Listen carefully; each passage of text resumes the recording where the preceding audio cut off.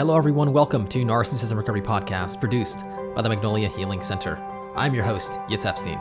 In this podcast, we'll be delving into topics related to narcissistic abuse, codependency, childhood wounds, childhood trauma, mental illness, and all things narcissism. The purpose of this podcast is to bring widespread awareness and healing to the global epidemic of narcissism and codependency. It is my hopes that with this podcast, we can collectively create an environment of health and healing for you, the individual, and for the world at large. Let's begin.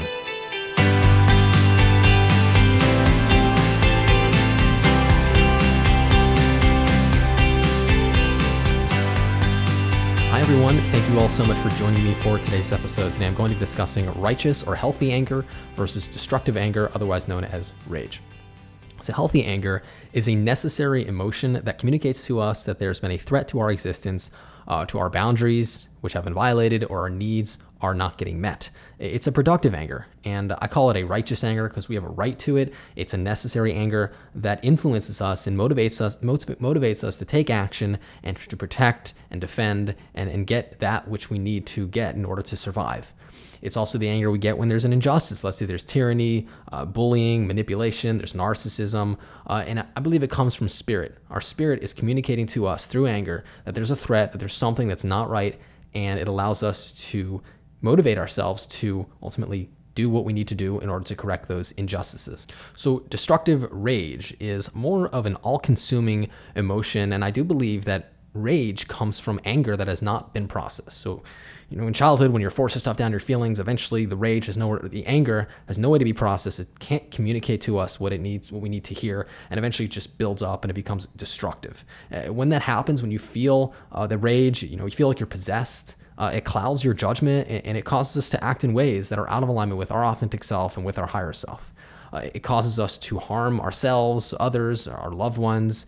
It shuts us down. It doesn't allow us to be productive. It doesn't motivate us to take action. It usually just causes us to either destroy ourselves or become depressed or explode on other people and hurt them. So I do think it's extremely important to identify the difference between someone who's angry and what anger is and how it could actually be something that we need. And without it, it actually can be very dangerous. And rage, which just sitting with rage and not understanding what it is can make you feel like a terrible person. It can make you feel like an angry person. But in essence, there are differences between anger and rage, and we also want to know, okay, how do we deal with rage? Let's say you do have rage. What do you do with these elements of intense feelings that feel like you want to hurt yourself or other people? So let's start with anger. There are many different reasons why we get angry as people. And just because you get angry, it doesn't mean you're an angry person or you're an impulsive person. Oftentimes we have an association where we feel shameful because we get angry. But ultimately, having anger is not an issue. In fact, I believe it's extremely important and necessary and healthy for the human condition, like I mentioned earlier. So why do we get angry? A couple of reasons are, first of all, we feel out of control. We feel helpless to change the outcomes of our lives. If we've been disappointed or we had an expectation that was not met. Let's say we're attached to an outcome and that outcome did not come out in our lives, and ultimately we are extremely disappointed. And as a result, we have anger. Let's say our needs are not being met and we feel helpless to meet them. If we're being mistreated or violated or our boundaries have been crossed. It is part of the grieving process. So oftentimes there's this place for anger when you feel like you are in essence helpless to change the outcome of a relationship. Let's say it needs to end or somebody dies. And ultimately that anger is the difficulty we have with letting go of and accepting the reality that is. If we feel disrespected, if we are living in fear, if we're hypervigilant, there's threats everywhere. And again, you cannot protect yourself, then you're angry. And finally, you feel betrayed. If somebody's betrayed you, there's that element of surprise, of shock, of really just feeling that gut-wrenching emotion of feeling like somebody who had your back, who you thought loved you or protected you, was ultimately betraying you. So now let's talk about rage. Why do we have rage?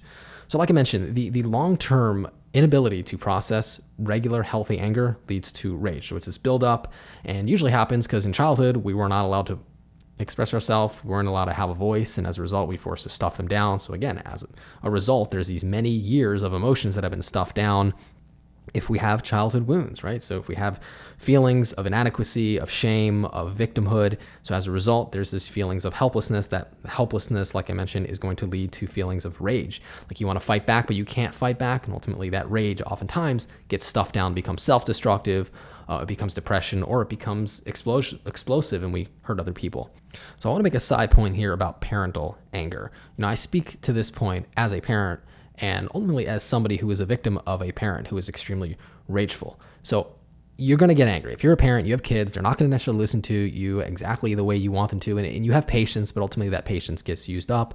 And then we have anger. And so it's important to understand that when you have that anger, to have compassion on yourself. Maybe it's a childhood wound. Maybe you're just pissed off because you're frustrated that the child won't listen to you. But I do want to make an important point here that I think is extremely important when dealing with anger as a parent.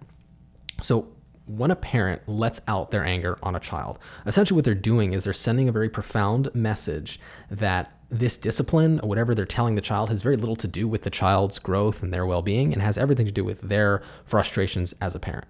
Now, you may not be trying to send this message, but that's the message that the child is picking up. So when you react from this out of control, dysregulated emotional state, in essence, what you are teaching the child is that you're not safe, and the child, because of which, cannot trust you, and they feel abandoned, they feel rejected. So it's so important to regulate your emotions the best you can, no matter what is going on, no matter what you're experiencing. It's important to practice the pause and then approach your child and communicate to them in a way that they will hear what you're trying to say, as opposed to, punishing them or bullying them to get a message or forcing them into submission that will only cause them to feel helpless and usually shame and force them to stuff down their own feelings.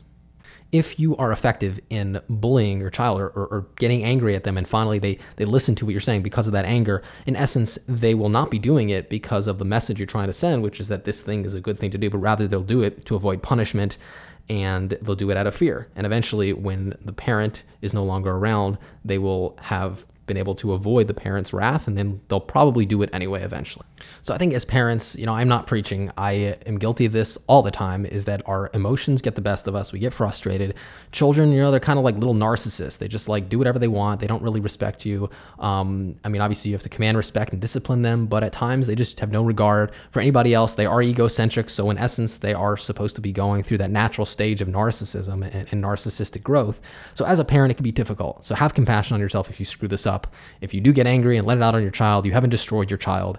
It's just important to try again and realize that, next time, learn from that experience, see if you can kind of practice that pause, calm yourself, and approach the child from a place of compassion and emotional regulation so that they can feel safe with you and ultimately hear the message that you're trying to send. So, rage is extremely destructive. I grew up with an extremely rageful parent and just lashing out, no empathy, and as a result, I'm aware intimately of how this affected me. Definitely forced me to stuff down my feelings, and most specifically, it forced me to stuff down my anger. And as a result, I didn't have access to the anger that I needed in order to survive, in order to really be in touch with my emotions, so that my anger can communicate to me what it needed to tell me to survive. So that's part of my healing journey, was getting an access to those negative emotions, to anger, so it can actually allow me to identify where the threat is and how to protect myself and meet my own needs. Rage is extremely destructive because what it does is it causes us to do things that we would not do if we were sober. It clouds our judgment. It gives us a sense of moral superiority. And as a result, we get to hurt whoever we want in any way we want. And it's always justifiable because we are the righteous ones, right? It causes us to hurt the very people we love, and it causes incalculable long-term damage. So it's important to understand there is a place for anger, but rage can be so destructive and causes us to just regret so many of the things we do to the people we don't want to do it to, the people we love the most. So I want to focus on a small nuance between the fixed and the growth mindset when it comes to anger. Anger in the growth mindset can be very productive and can be used as a tool to learn better communication skills, manage boundaries, and it fuels us to take action and ultimately learn life lessons and learn from our mistakes. It's an emotion like any other that is coming to teach us. So it's important in the growth mindset to not identify with this feeling, but see it as something that is separate from you, but also part of your experience, so you can feel it, learn from it, and allow it to help you grow. And from this perspective, it's the soul communicating something that needs to be corrected inwardly, maybe a relationship pattern, maybe a wound that needs healing. So it's important from the growth mindset to allow it to teach us. In the fixed mindset, anger it just causes us to play the victim, causes us to blame people around us, and it fuels a sense of inner superiority and entitlement, which is just egoic.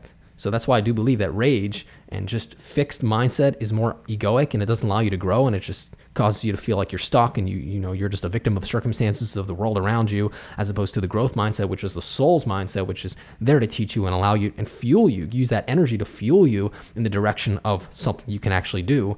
You're never helpless. You can always do something, and maybe it's just change your perspective. That's the growth mindset, which frees you up and sets you free from that prison of feeling like a victim of your own circumstances, of your past, of your emotions, of the things that have happened to you. So how to deal with anger? Anger, as I understand it, is misguided passion. It's like an energy that we just don't use in a productive way. It has no way of being expressed. It is usually a repressed emotion.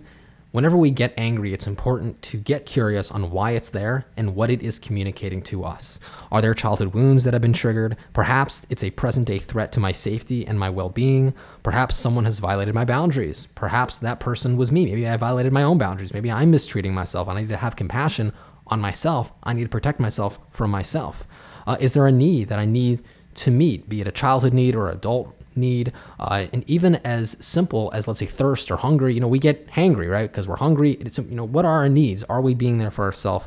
Are we meeting our own needs, whether it's spiritual, emotional, psychological, relational? Anger is a way of identifying if there's a need that might be in need of attending to. It's so important to heal the shame and the relationship we have to anger. Anger is not a bad thing. It's important, especially if we were raised in homes where expressing yourself and personal needs and having your own voice was shamed, was shut down, and you were made to feel like anger is a terrible thing. Feeling anger, like I mentioned, it's vital for our survival. It's natural. When we don't honor it, it erodes our sense of self, our well-being, our mental health. Anger left unresolved and processed, especially for years, becomes rage, and it becomes catastrophic to the personality, to our intimate relationships. It does not allow us to have inner peace. It does not allow us to have clarity, and it doesn't allow us to really be our best self and show up in relationships as our best self, which would then allow us to be connected to other people and feel fulfilled as a result. So it really becomes a hindrance to our ability to connect with other people, and that becomes an issue because connection is health, is healing, is happiness, is joy. Disconnection is destruction, and ultimately we want the things that make us feel happy and fulfilled in this world, and therefore anger can be one of those things that keeps us from that as opposed to bring us closer. So I want to finish off with a line that I made, and it goes like this: honor your anger, but do not worship it, because if you do, it will destroy you. So we have to respect it. We have to see it as something that needs expression. It needs an outlet, and whether it's punching a punching bag, yelling out in the field, writing a letter and burning it, just allow your anger to show up. We just have to make sure that we don't let it take us over, because if it does, it becomes destructive and ultimately can punish people and punish ourselves in ways that are causes long-term damage and really doesn't allow us to fix it, which would be very much a tragedy. So if you are struggling with anger, you are certainly not alone. I struggle with anger all the time. It's one of my primary emotions that I struggle with, which is why I really want to do this episode, because I can imagine that many of us, especially if we're wounded, we feel violated, disrespected, humiliated, and oftentimes we're just shoving down our feelings for decades, and that is not good. It does not lead to health and happiness and joy. So it'd be an honor to help you work through your anger so you can actually use it in a way that can communicate to you important messages about what you need to know to survive and to be happy and to be healthy and protect yourself. If this is an interest to you, if you'd like to work with me one-on-one, I'd be happy to do so. My email is yitz@magnoliahealingcenter.com. My phone number, 818-210-6049. Please do reach out for a free 15-minute consultation and discuss how I can be of service to you on your healing journey. Thank you all so very much for joining me for today's episode. Until next time, all the best.